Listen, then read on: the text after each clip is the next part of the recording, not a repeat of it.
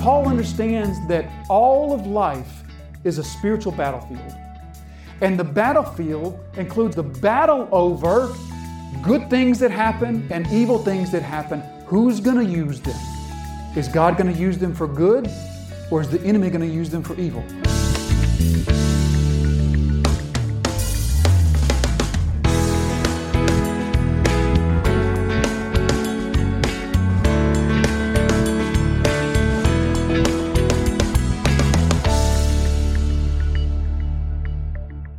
And for this, what I want to do is I want to connect together verse 1 down to verse 13. Okay, so you remember from last time, we looked at verse 1 and we made note of the fact that what Paul does is he breaks his train of thought. He begins here in verse 1 to say, for this reason, I, Paul, a prisoner for Christ Jesus, and then he sort of breaks off his thought. And the subject there is I, Paul. And remember how we talked about the verb that goes with that subject doesn't come all the way until verse 14. In verse 14, he comes back once again with the same, for this reason. And then comes the verb, I bow my knee, right? So the verb is I, Paul, the subject is I, Paul, and the verb is bow my knee. So Paul's saying, I pray, and here's what I pray. But then he breaks his thought for these 13 verses of parenthetical explanation. And we mentioned that last week. And we said that what Paul wants to do before he prays, he wants to make sure that we've understood what he said. Let's return to that now.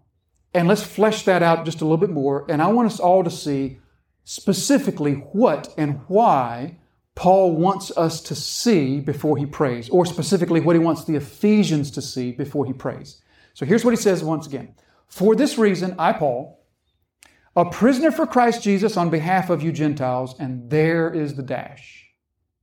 That's where Paul says, wait a minute, let me say these other things first.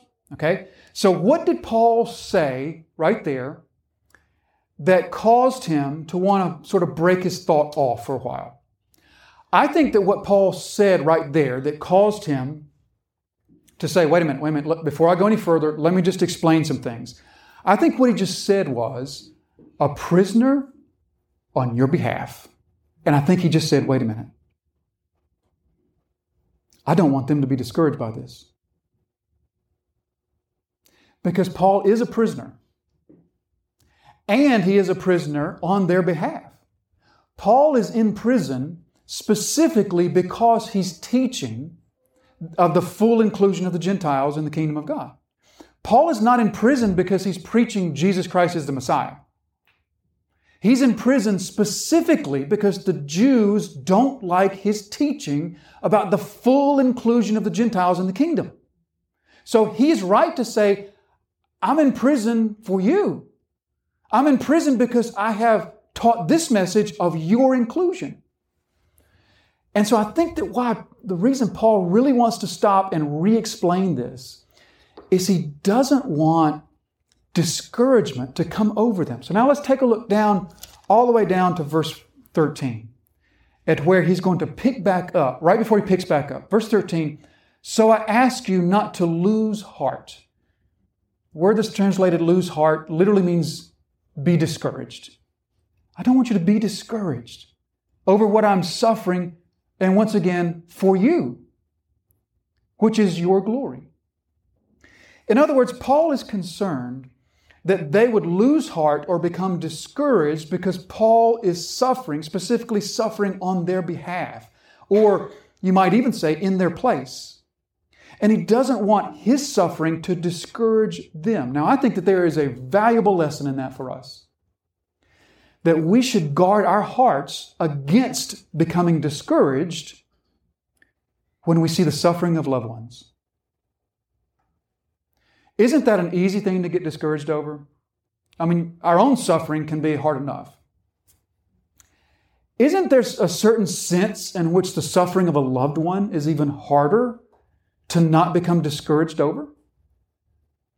And I think Paul immediately recognizes that they could hear this, they could read that, and they could really become downhearted and discouraged because here I am, Paul's been in prison now for 5 years. They could really become discouraged about this not to mention the fact that it's on their behalf. So wait a minute, let me explain some things first. Let me make sure that you are not being led into discouragement over my suffering for you. Because when we become discouraged over the suffering of a loved one who is in Christ, we are displaying a weak faith.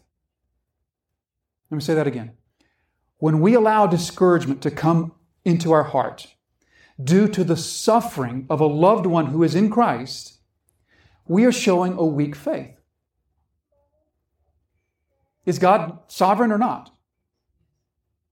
Is God good or not? Does God not tell us that if we are in Christ, He brings good out of every evil? So either He does or He doesn't.